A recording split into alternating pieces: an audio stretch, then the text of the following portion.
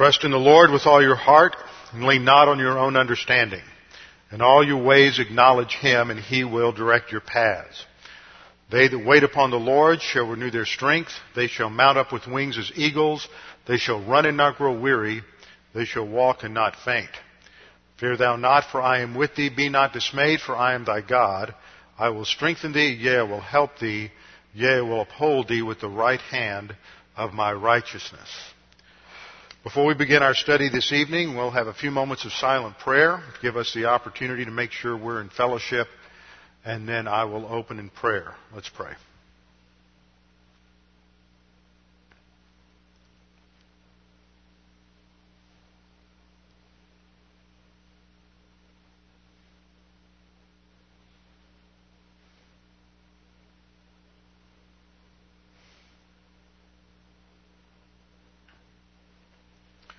Our Father, we do thank you for this opportunity to gather together this evening to study your Word, that we may look at this masterpiece of a book in the New Testament, the Epistle to the Hebrews, that we may be challenged by its message and gain an understanding of it as an entire work and not just in terms of the parts and the pieces. We pray that we would be responsive to the teaching of the Holy Spirit, that we might be able to concentrate and focus on this study. We pray this in Christ's name. Amen. Also, I want to thank you for your prayers this last week as I was in Los Angeles. I didn't get washed away. No mudslides caught me. Just spent all the time in the hotel. We had our board meeting for the conference that comes in October.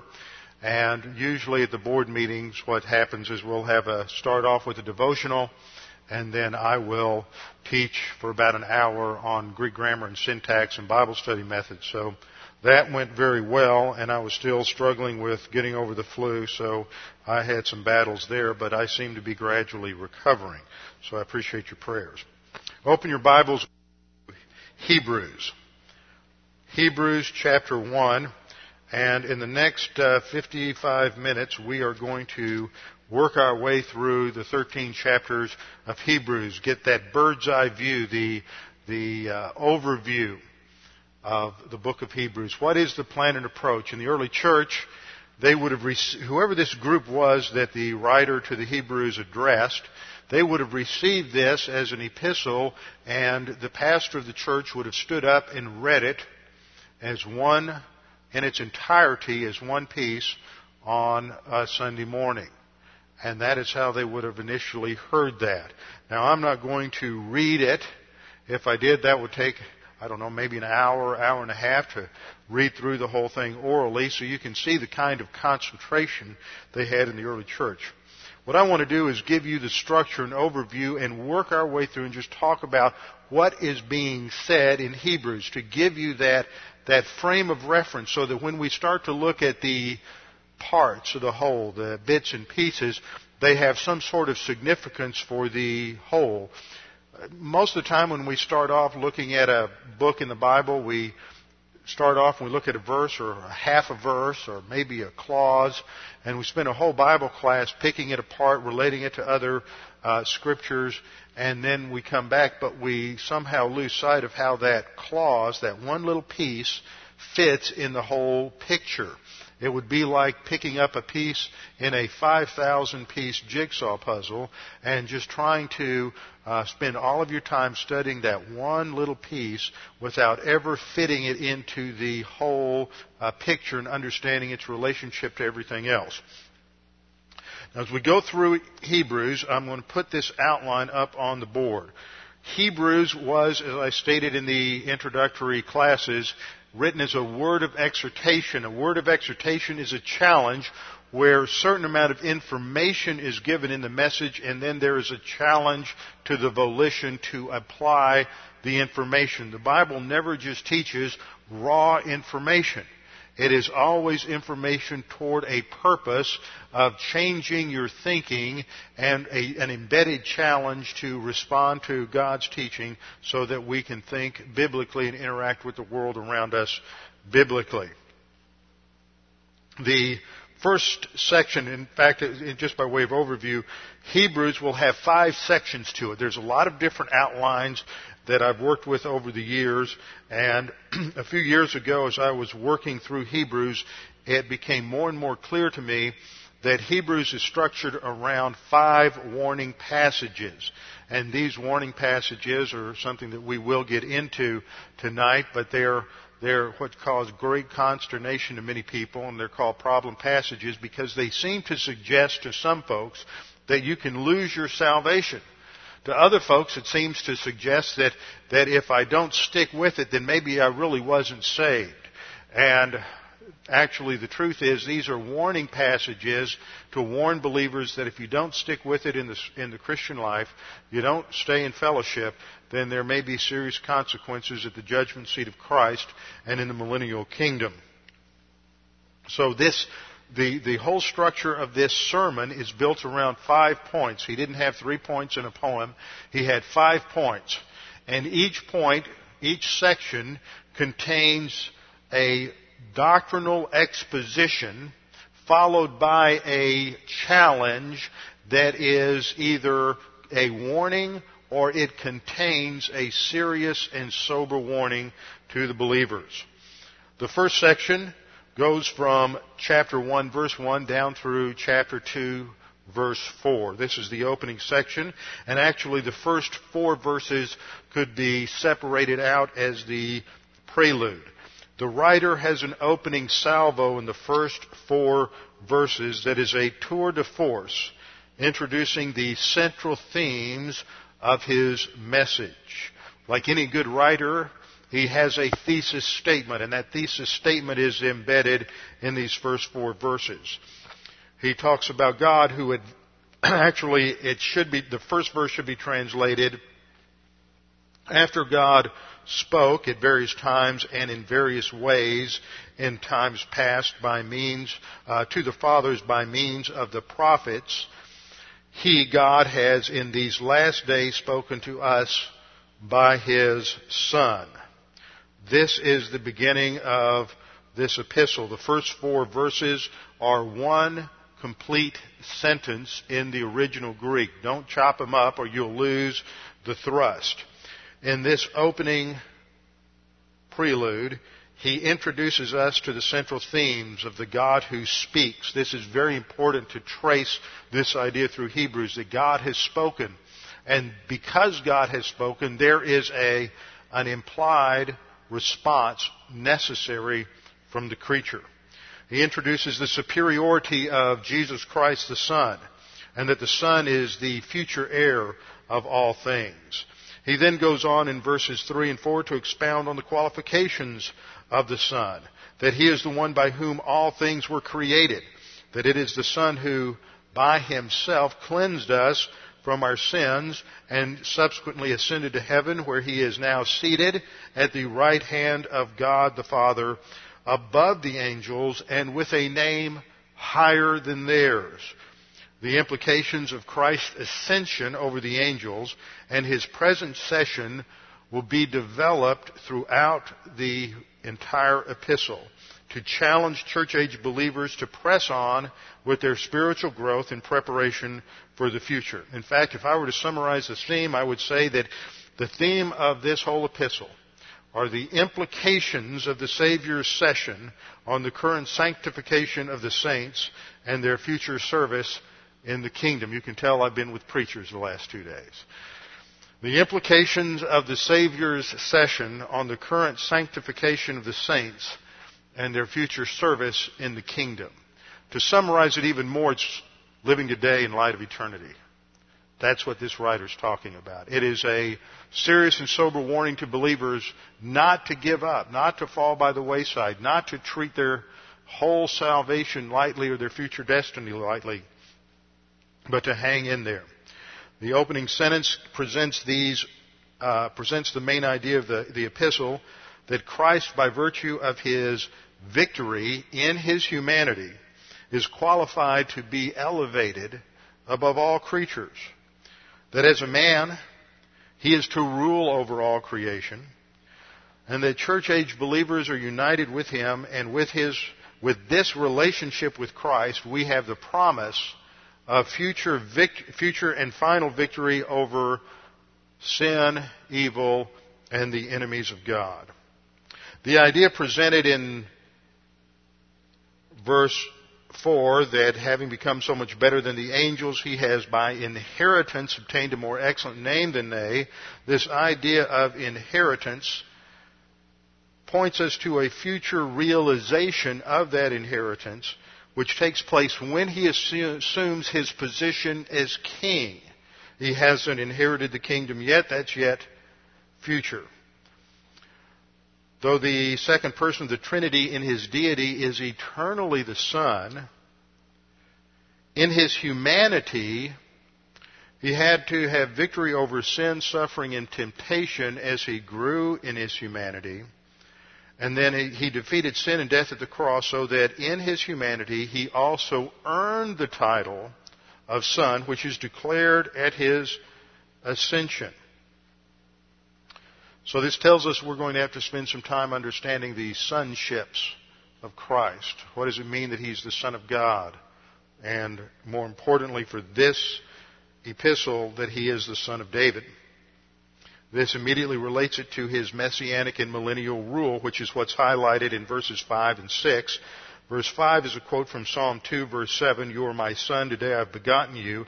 And that is understood to be related to his Davidic sonship. And again, there's a quote from Psalm 89, which is an exposition of the Davidic covenant. "I will be to him a father, and he shall be to me a son." So it takes his sonship in Psalm 2:7, his victorious sonship, and connects it to the Davidic covenant, which is a profound theological concept. So there's so much in this first chapter. What we see here is introduced in the first 4 verses is that the major thrust of Hebrews is to challenge believers to press on to spiritual maturity, because present decisions and growth will determine future position and responsibility in the kingdom. The continued walk by the Holy Spirit, applying doctrine consistently, will eventually result in rewards, responsibilities, and privileges in the coming kingdom. So he then develops these themes through these 5 points, these 5 sections, as we go through the book of Hebrews. The first section really covers verses 5 through 14. The doctrinal exposition is from 1:5 down through 14. And in these verses, there's a development of the idea that the Son is eternally, though he is eternally begotten and superior to the angels in his deity, in his humanity he is elevated above the angels. In these verses, in this short section from verse 5 down through 14, the writer quotes 7 Psalms and 1 verse from Isaiah in order to substantiate his argument. The emphasis is on Jesus Christ as the Davidic son, that at the ascension he's declared begotten, a position that he held eternally in his deity, but that he qualifies for as in his humanity. This qualification prepares him to take the throne for a righteous rule in the kingdom. That's the significance of the quote from Psalm 45, 6-7, which is found in verse 8. This reflection upon his sonship and his future reign, and these in verses 5 through 9, leads to a praise related to God's character. The praise of God as the eternal, immutable creator in verses 10 through 12, which is a quote from Psalm 102, 25-28. Now, one other thing I want you to note is a word you ought to circle. As we go through this, I'll have you circle various words. One key word you ought to circle throughout the first chapter is the word son. Son is found in verse 2. Son is found in verse 5. Son is found in the second half of verse 5. It's found again in verse 8. Another word you ought to notice is the word companions at the end of verse 9. It's found in the quote from Isaiah 61:1. The last phrase, with the oil of gladness more than your companions. This is the word medikoi. Now there are going to be two concepts that we run across in Hebrews and in Revelation 2 and 3 that we're going to tie together. Revelation uses the word overcomers. Hebrews uses the word medikoi. It's the plural for medikos, M-E-T-O-C-H-O-I. And medikoi are the companions, or the participants, the partakers with Jesus Christ, his friends, as it were.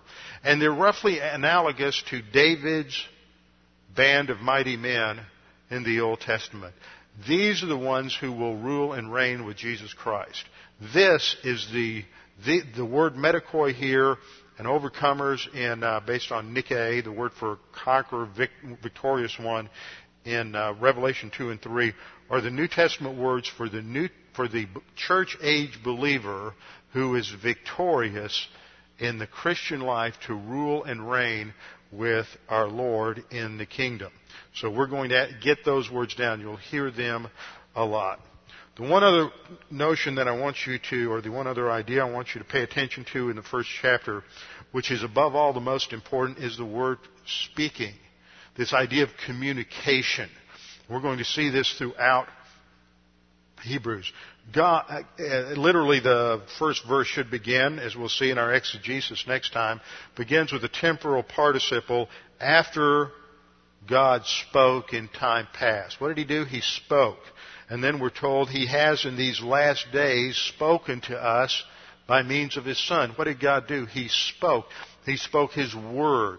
And this is a key concept throughout this epistle, is that God has spoken, and God speaking demands a response from us. And as you go through the first doctrinal exposition, you see this development of this idea of his speaking. And his speaking is through his Son, and we see the qualification of his Son, who is elevated above the angels. And that's the theme of this first chapter. And it comes to a close talking about the angels, that they aren't like the Son because they are ministering spirits sent forth to minister for those who shall inherit salvation. Now there's another important word for you to circle. What does it mean, salvation? This is a tremendous debate here. Is this talking about being saved from your eternal penalty in the lake of fire, what we would call justification, salvation, phase 1? Or is this phase 3, glorification, salvation, with a view to the future or eschatological realization of everything that Christ has secured for us, and we will realize only when he comes in his kingdom. Now, if you take it as phase 1, you run into problems, because then you have to interpret these warning passages in relationship to phase 1 justification. You end up thinking that these verses cause you to lose your salvation. So you have to take it in terms of the future realization of rewards when we fully realize our salvation in the eternal kingdom. Well, as I pointed out, key word here that I've noticed throughout Revelation is this concept of God speaking. So words such as hearing God, God speaking, the word from God, the message from God, all of those words imply this communication from God which demands a response on our part. And that's where the writer focuses in the first warning. After the doctrinal exposition, there is a practical exhortation and warning in verses 1 through 4, chapter 2. Notice in verse 1 he says, "Therefore we must give the more earnest heed to the things we what? We heard." What did we hear? We heard that which was spoken by the Son back in verse 2. God has in these last days spoken by the Son. Therefore, verse 1 of chapter 2, we must give the more earnest heed to the things that we heard. See, they connect. For if the word spoken, what word spoken? That word spoken by the Son. For if the word spoken through the angels, and this, of course, in verse 2 is talking about the word from the Old Testament prophets, if the word spoken through the angels proved steadfast, and every transgression and disobedience received a just reward. In other words, if the Mosaic law came, and disobedience brought retribution or punishment, and obedience brought rewards, how then shall we escape such a great salvation, future tense? See, if you take this as phase 1, you got problems. How shall we escape if we neglect so great a salvation which what? At first began to be spoken by the Lord.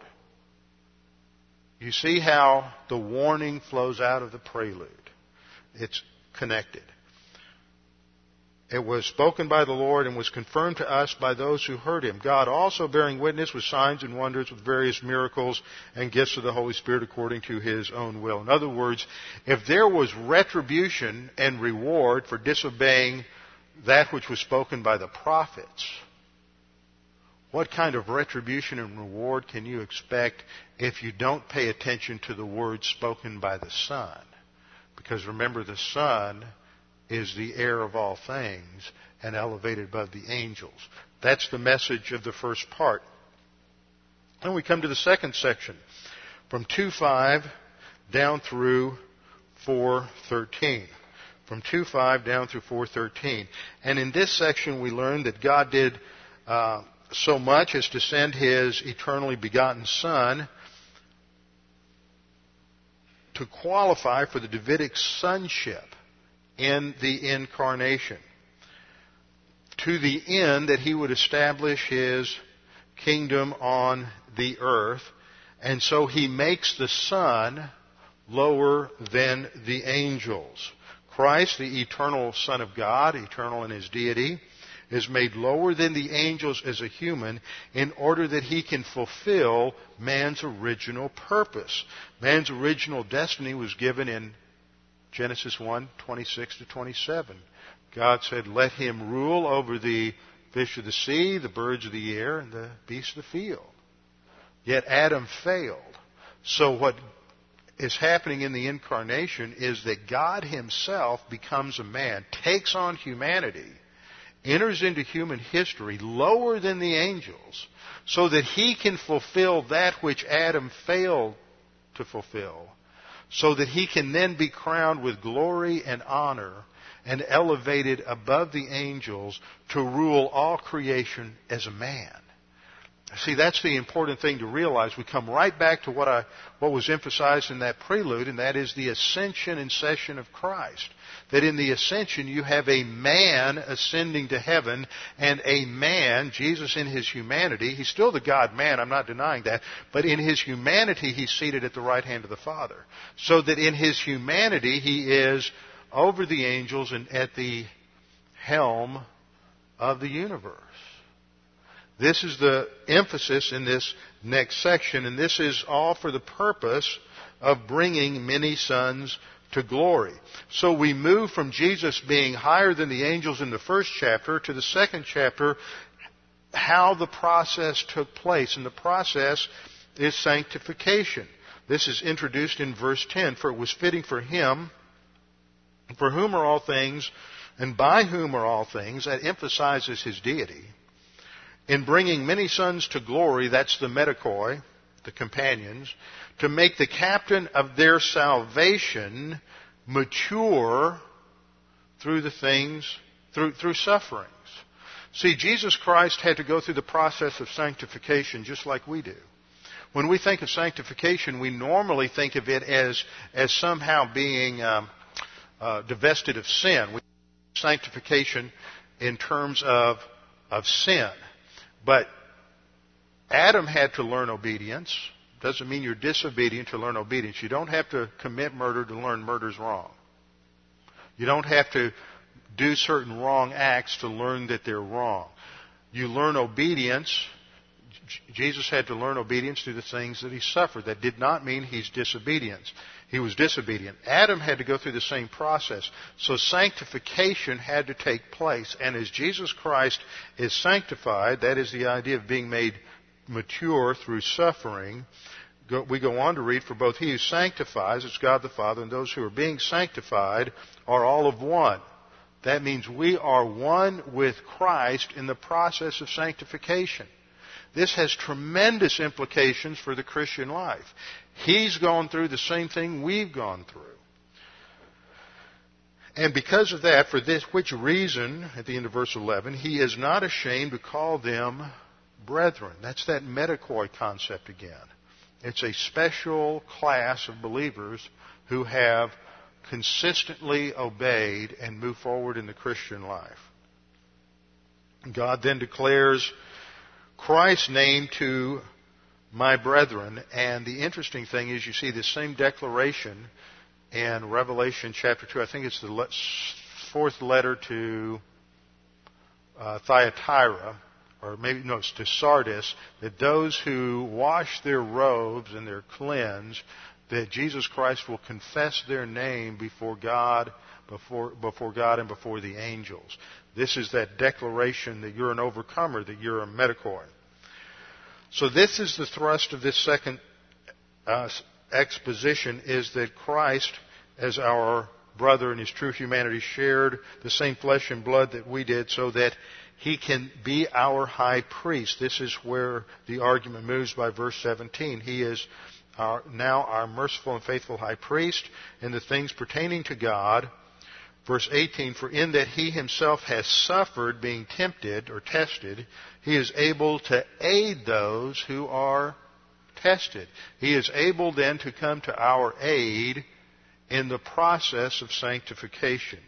Therefore, the challenge is given in verse 1 at the end. We're still in the doctrinal exposition down to verse 6. Therefore, holy brethren, partakers, there's that word metacoi again. Partakers of the heavenly calling, consider, which means to learn all you can about something.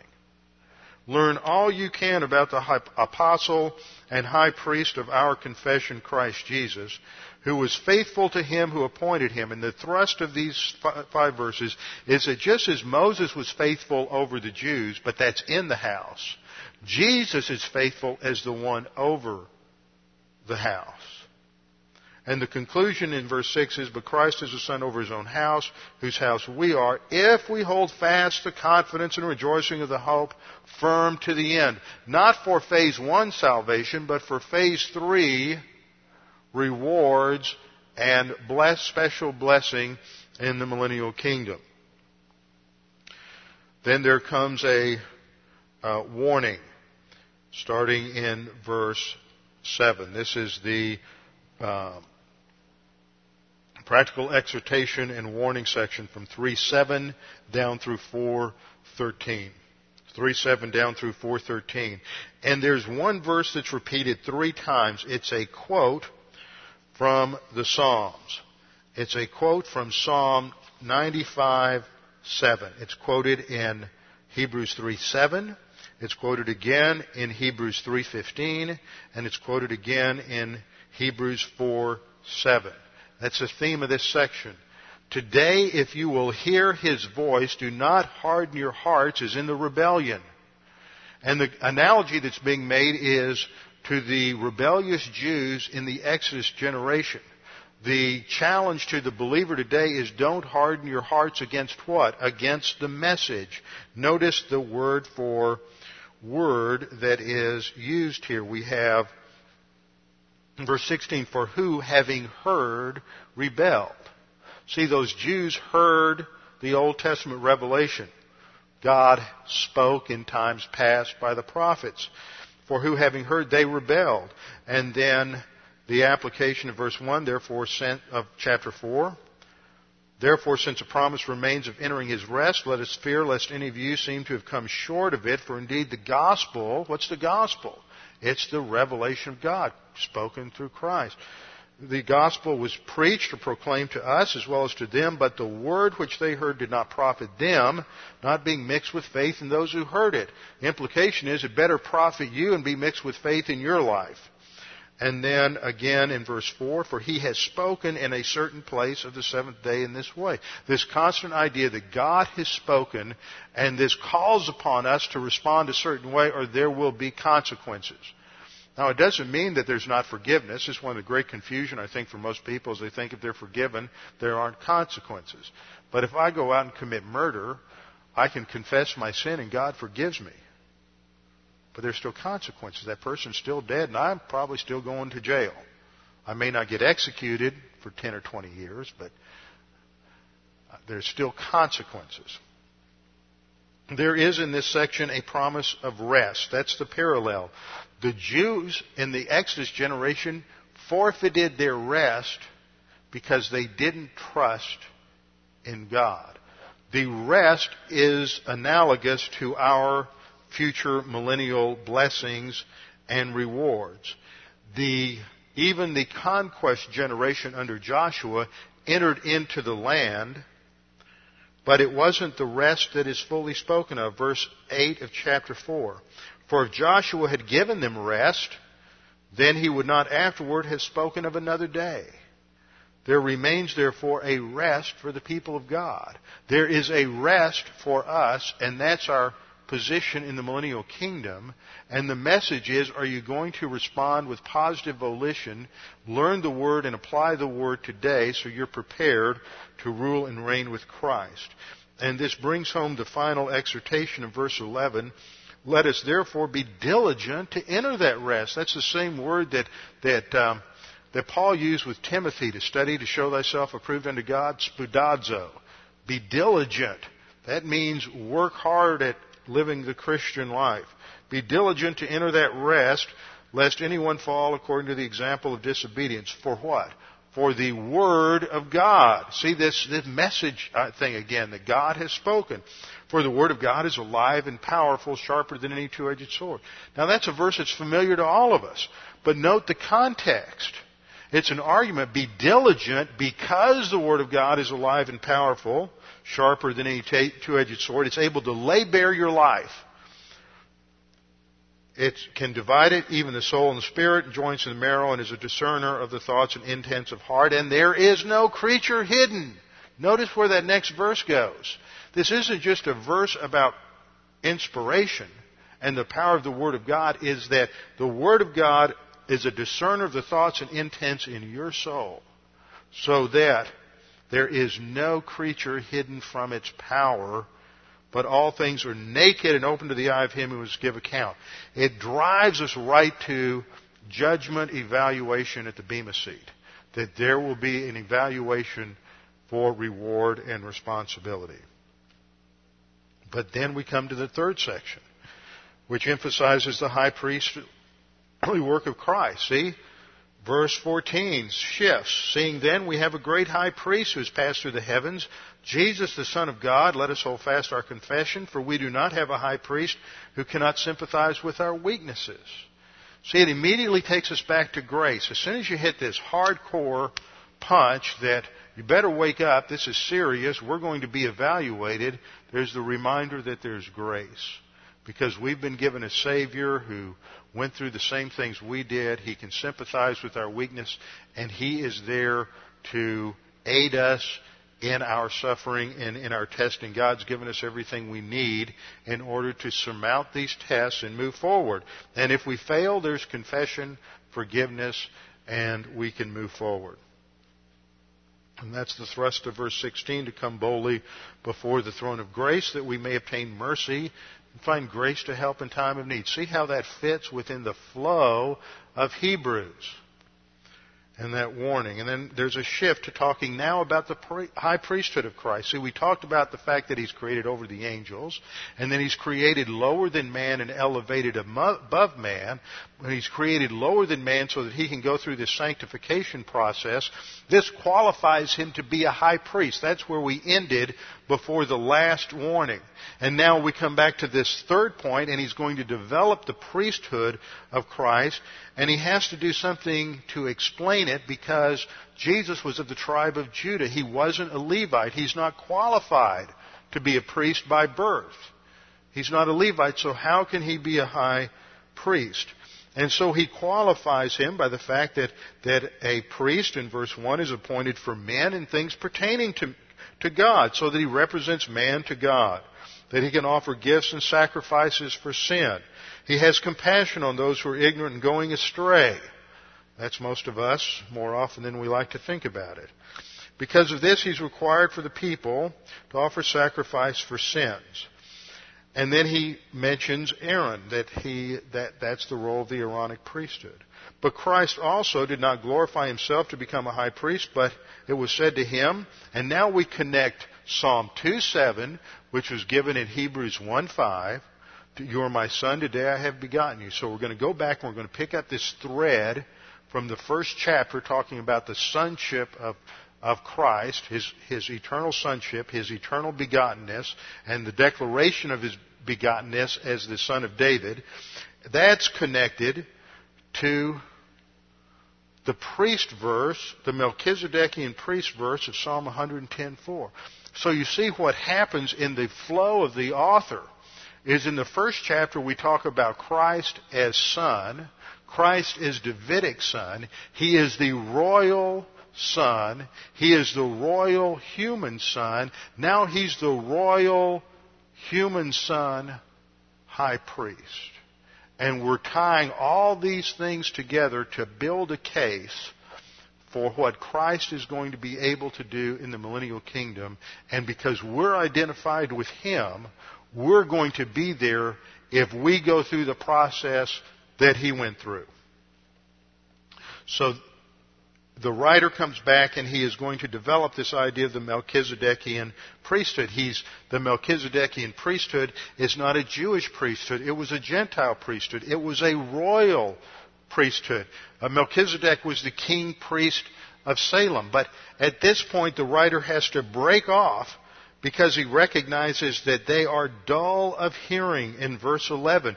They're on the they've been sliding into reversionism, and they're on the teetering on the edge of just dumping their Christianity completely and tubing it almost irretrievably. And so he has to stop. He can't go on anymore. He says, you're dull of hearing.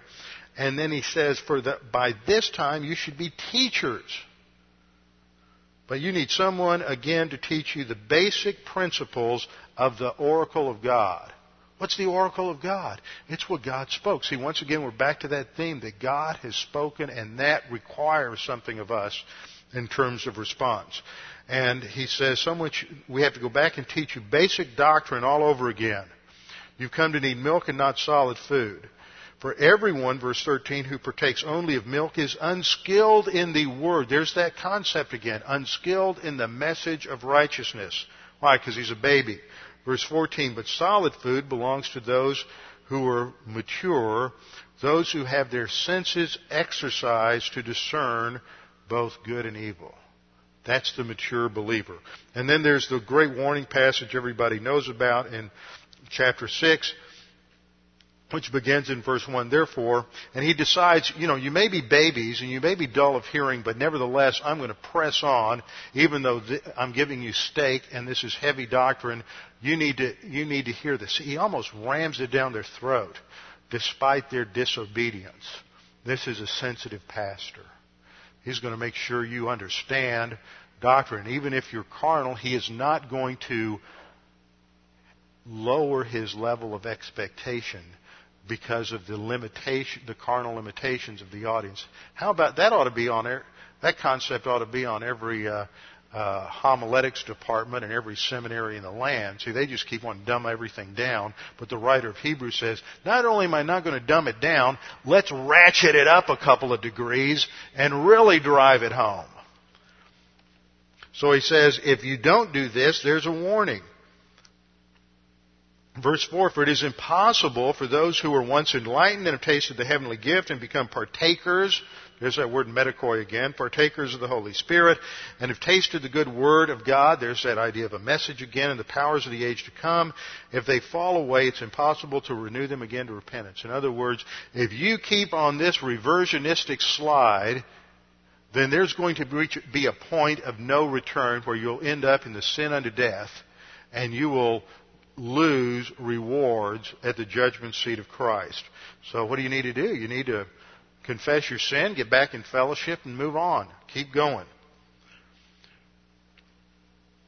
This is the warning that goes on down through chapter 6, verse 20. And again, it continues to emphasize key ideas such as salvation in verse 9.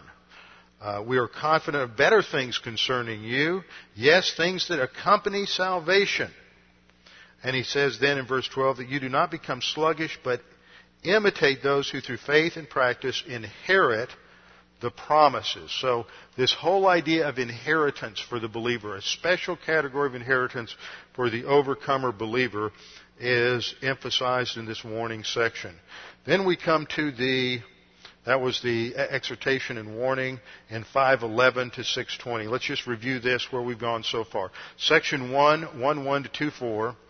The doctrinal exposition actually goes from 1:5 to 1:14 with a practical exhortation and warning from 2:1 through 4.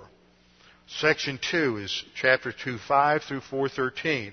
The doctrinal exposition is 2:5 down through 3:6, talking about Christ being made lower than the angels so he can be crowned with honor and glory and go through that sanctification process to be our high priest.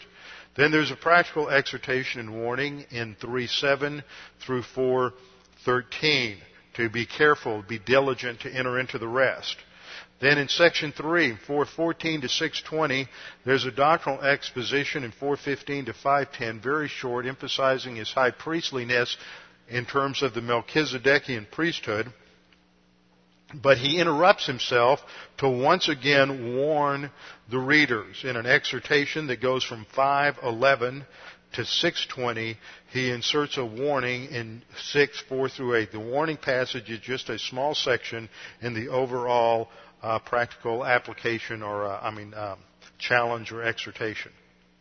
Okay, now we go to section 4, the fourth section. This is the lengthy section from 7 verse 1 down through 10:39. 7:1 to 10:39. The doctrinal exposition is from 7:1 to 10:18. From 7:1 to 10:18. And in this section, he returns to his theme, which is the high priesthood of Christ, which is according to the order of Melchizedek.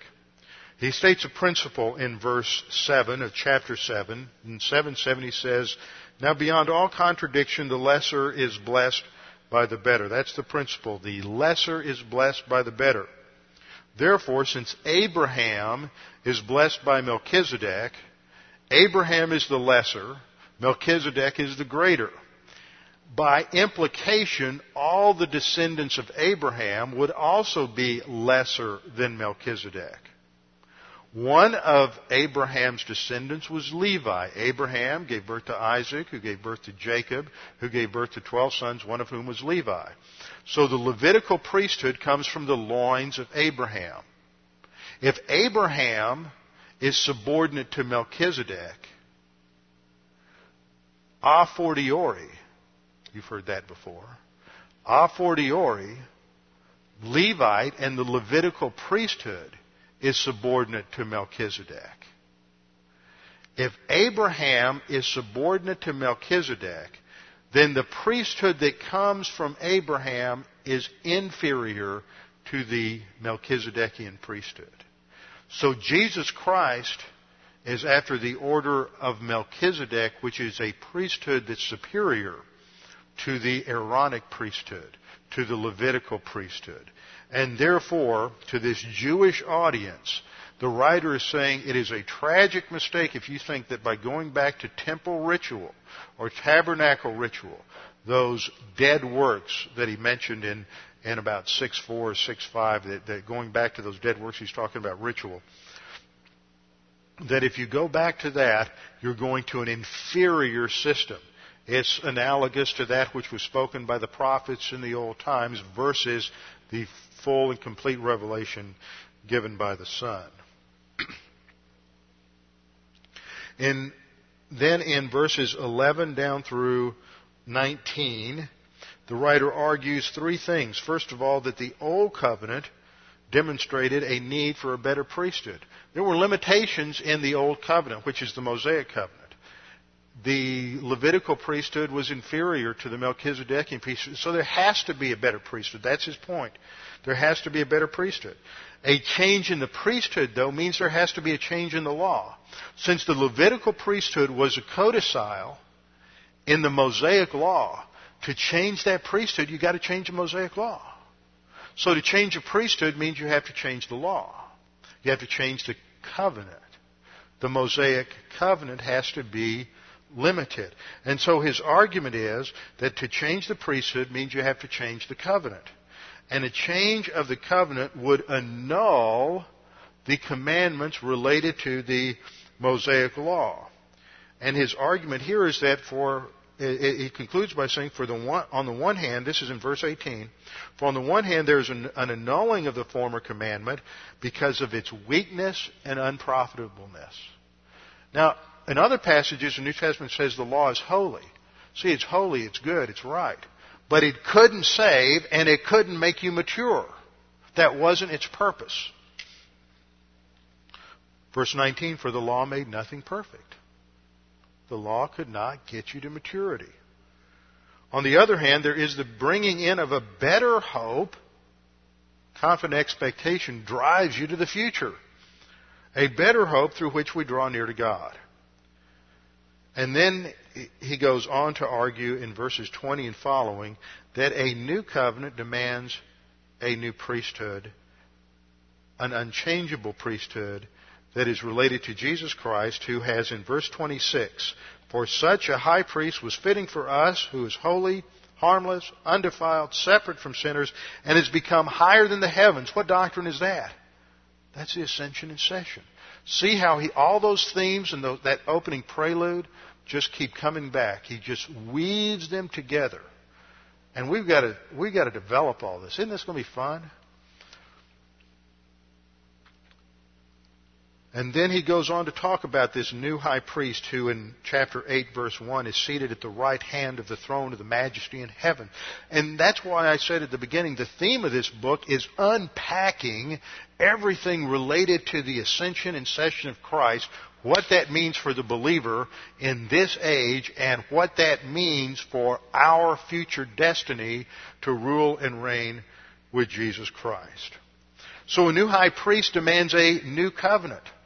And he goes on in an exposition of the new covenant down in verse 7 to talk about the fact that, verse 7, for if that first covenant had been faultless, then no place would have been sought for a second.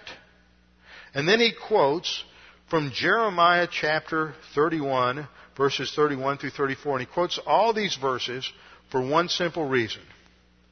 Verse 13. See, this is typical of Jewish midrashic exposition. They'll quote 8 verses just to make a point on 2 words. Catch this. He quotes 8 verses. Peter does the same thing in Acts 2. He quotes this whole passage out of Joel 2 just to make one simple point. He's not exegeting the passage. He just quotes the whole New Covenant passage and he says, look, what does it say? It says a new covenant. New covenant implies the old covenant's replaced. See, the verbiage is simple. That's all he's saying. New covenant means, by implication, the old covenant had to be replaced. New means the old has to go. New is new, old is old. New means the old goes. That's all he's saying. In 8 verses, that's all he's saying. Verse 13. In that he says a new covenant, he has made the first obsolete. Isn't that a simple argument? So sophisticated and so simple. Because the Bible says it's a new covenant, that shows that the Mosaic covenant was not going to last. It was going to be replaced. Then we come to chapter 9. In chapter 9, he argues that the first covenant had a protocol for worship and service of the Lord in the tabernacle. And he goes through and he talks about tabernacle and tabernacle worship. And then he relates this in verses 11 to 15 to Christ's role as the Holy Spirit of good things to come, and that he's the mediator of a new covenant in the heavenly sanctuary. He is able to enter into the most holy place in heaven by virtue of his substitutionary spiritual death. Then in chapter 10 he goes back, the writer goes back to show that the law was perfect but he could not make those who approach God perfect. That wasn't its role. But you can't go back and say, well, the law was just kind of screwy. The Pharisees misinterpreted it and screwed it up, but the law was holy and perfect. But it couldn't make anybody saved, and it couldn't make anybody mature. And so there had to be a replacement of the old law. And then we come to the exhortation and challenge in verses 19 to 39. Now this is going to be a lot of fun because it has one of the most serious warnings in the New Testament, given in verses 26 to 39. And the challenge there is, if we sin, this is verse 26, but if we sin willfully after we have received the knowledge of the truth, there no longer remains a sacrifice for sins. Now that sounds scary, doesn't it? If you sin willfully, there no longer remains a sacrifice for sin. And a lot of folks think that means you lose your salvation. And what we'll see here is that ultimately this is saying that if you don't stay in fellowship and you don't mature, then you have treated the sacrifice of Christ lightly, and there will be consequences of the judgment seat of Christ. But if you are confessing your sin, recovering fellowship, and you keep going in the Christian life, then there will be rewards at the judgment seat of Christ. Then we come to the fifth and final section, chapter 11, verse 1, down to the end of the book, 11:1 to 13:25. 11:1 to 13:25. And chapter 11 is a chapter that's familiar to many people. It's a favorite chapter of many people. It is the Hall of Faith chapter in the Bible. It is a development of the heroes of the faith from the Old Testament. But it is not simply a rehearsal of great believers in the Old Testament. But there is a theme around it. The theme is faith, that it is faith. That is a trusting in what God has revealed. A trusting and living out of what God has revealed, so that it focuses on the future. See, each of these heroes lived in their present time in light of future promises of God. That's the theme of Hebrews. Live today in light of eternity. They understood a future. We have Abel, Enoch. We come down to Abraham, verse 8. By faith, Abraham obeyed when he was called to go out to the place. What is calling? It's the revelation of God. And he responded in obedience. Called to go out to the place where he would receive as an inheritance. See, we go all the way back and trace this whole idea of inheritance all the way through Hebrews. Which he would receive as an inheritance, and he went out not knowing where he was going. See, he's trusting God, looking to something in the future. This is stated again in verse 10. For he waited for the city which has foundations, whose builder and maker is God. But he never saw it. He never realized it. In verse 13, these all died in faith, not having received the promises, but having seen them afar off, were assured of them, embraced them, and confessed that they were strangers and pilgrims on the earth. They were all living in light of future, yet still unrealized rewards. Moses chose rather to suffer affliction with the people of God than to enjoy the passing pleasures of sin. In other words, he made decisions on his present time as to what he would not do in light of future reward and blessing. Verse 26, esteeming the reproach of Christ greater riches than the treasures in Egypt, for he looked to the reward. It was the reality, the future rewards of God were so real to them, so tangible in their minds, that it affected their day-to-day living in present time. So it is by their faith, not just trusting God, but trusting in what God had revealed to him, what God had spoken in times past through the prophets. And of course, the ultimate example of one who was trusting in light of a future expectation was the Lord Jesus Christ. And we come to the first the doctrinal exposition was the whole chapter of chapter 11, to the practical exhortation of chapter 12, 1 through 29. And where we're told, let us run with endurance the race that is set before us. This is where the writer now builds to his conclusion. Let us run with endurance the race that is set before us, looking unto Jesus, the originator and completer of our faith, who for the what?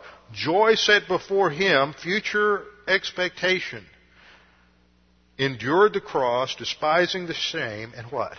He has sat down at the right hand of the throne of God. What's that? That's the doctrine of the session. Notice how he comes back to these things again and again and again. The doctrine of the session tells us that Jesus Christ is doing something today in history. Because in the session he's seated, he's waiting for the kingdom. But why is he waiting? Because he's preparing a cadre of metacoi, a cadre of companions and overcomers who will rule and reign with him in eternity. Well, there is a warning here down in 12:25 to 29. In the exhortation, there's an emphasis on not growing weary, but enduring, hupomone, enduring in the midst of discipline, that God will discipline believers. And that's not just the negative chastisement, but it is the positive of teaching you to be disciplined in your spiritual life, making decisions where you're applying doctrine and moving forward. And there's the warning not to be like Esau down in 25 to 29. There's a warning not to be like Esau. Esau's in chapter 16, because Esau, rather than living in light of his future inheritance, he was willing to sell out everything for present gratification. He wanted that bowl of lentil soup, and he was willing to sacrifice his future inheritance for present fleshly gratification. So the challenge is for believers to maintain your walk with the Lord today. Be disciplined in your walk for the Lord. Be disciplined in learning and applying doctrine. Being willing to put off gratification of the lust of the sin nature in light of future rewards and blessings. There's a warning in verses 26 to 39, 25 to 39. See that you do not refuse him who, what? Him who speaks.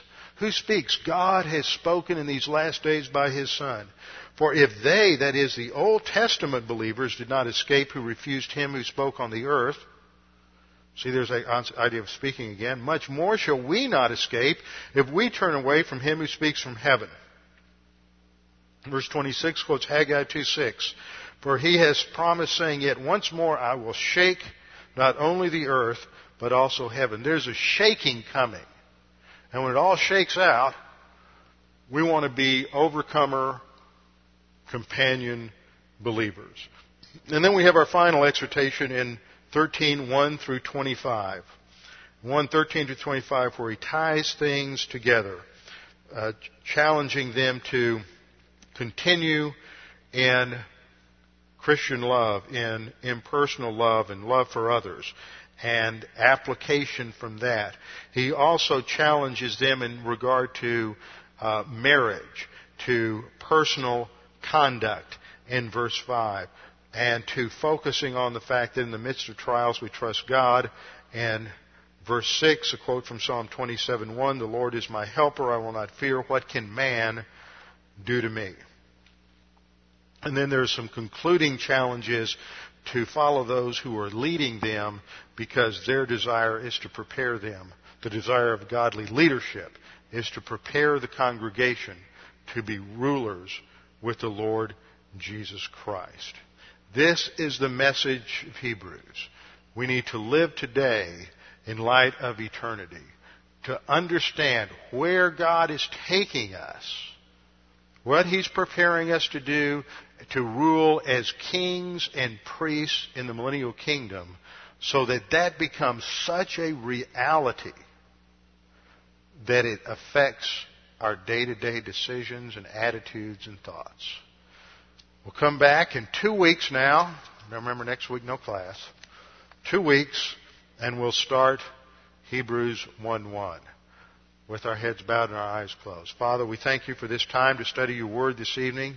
We pray that we might take heed, as the writer of the Hebrews says, that we might pay attention to what you have said in this epistle, that it may challenge us and that we may grow to a new level of spiritual maturity as we study these things and apply them under the filling ministry of God the Holy Spirit as He uses them to produce maturity and spiritual strength in our lives. We pray this in Christ's name. Amen.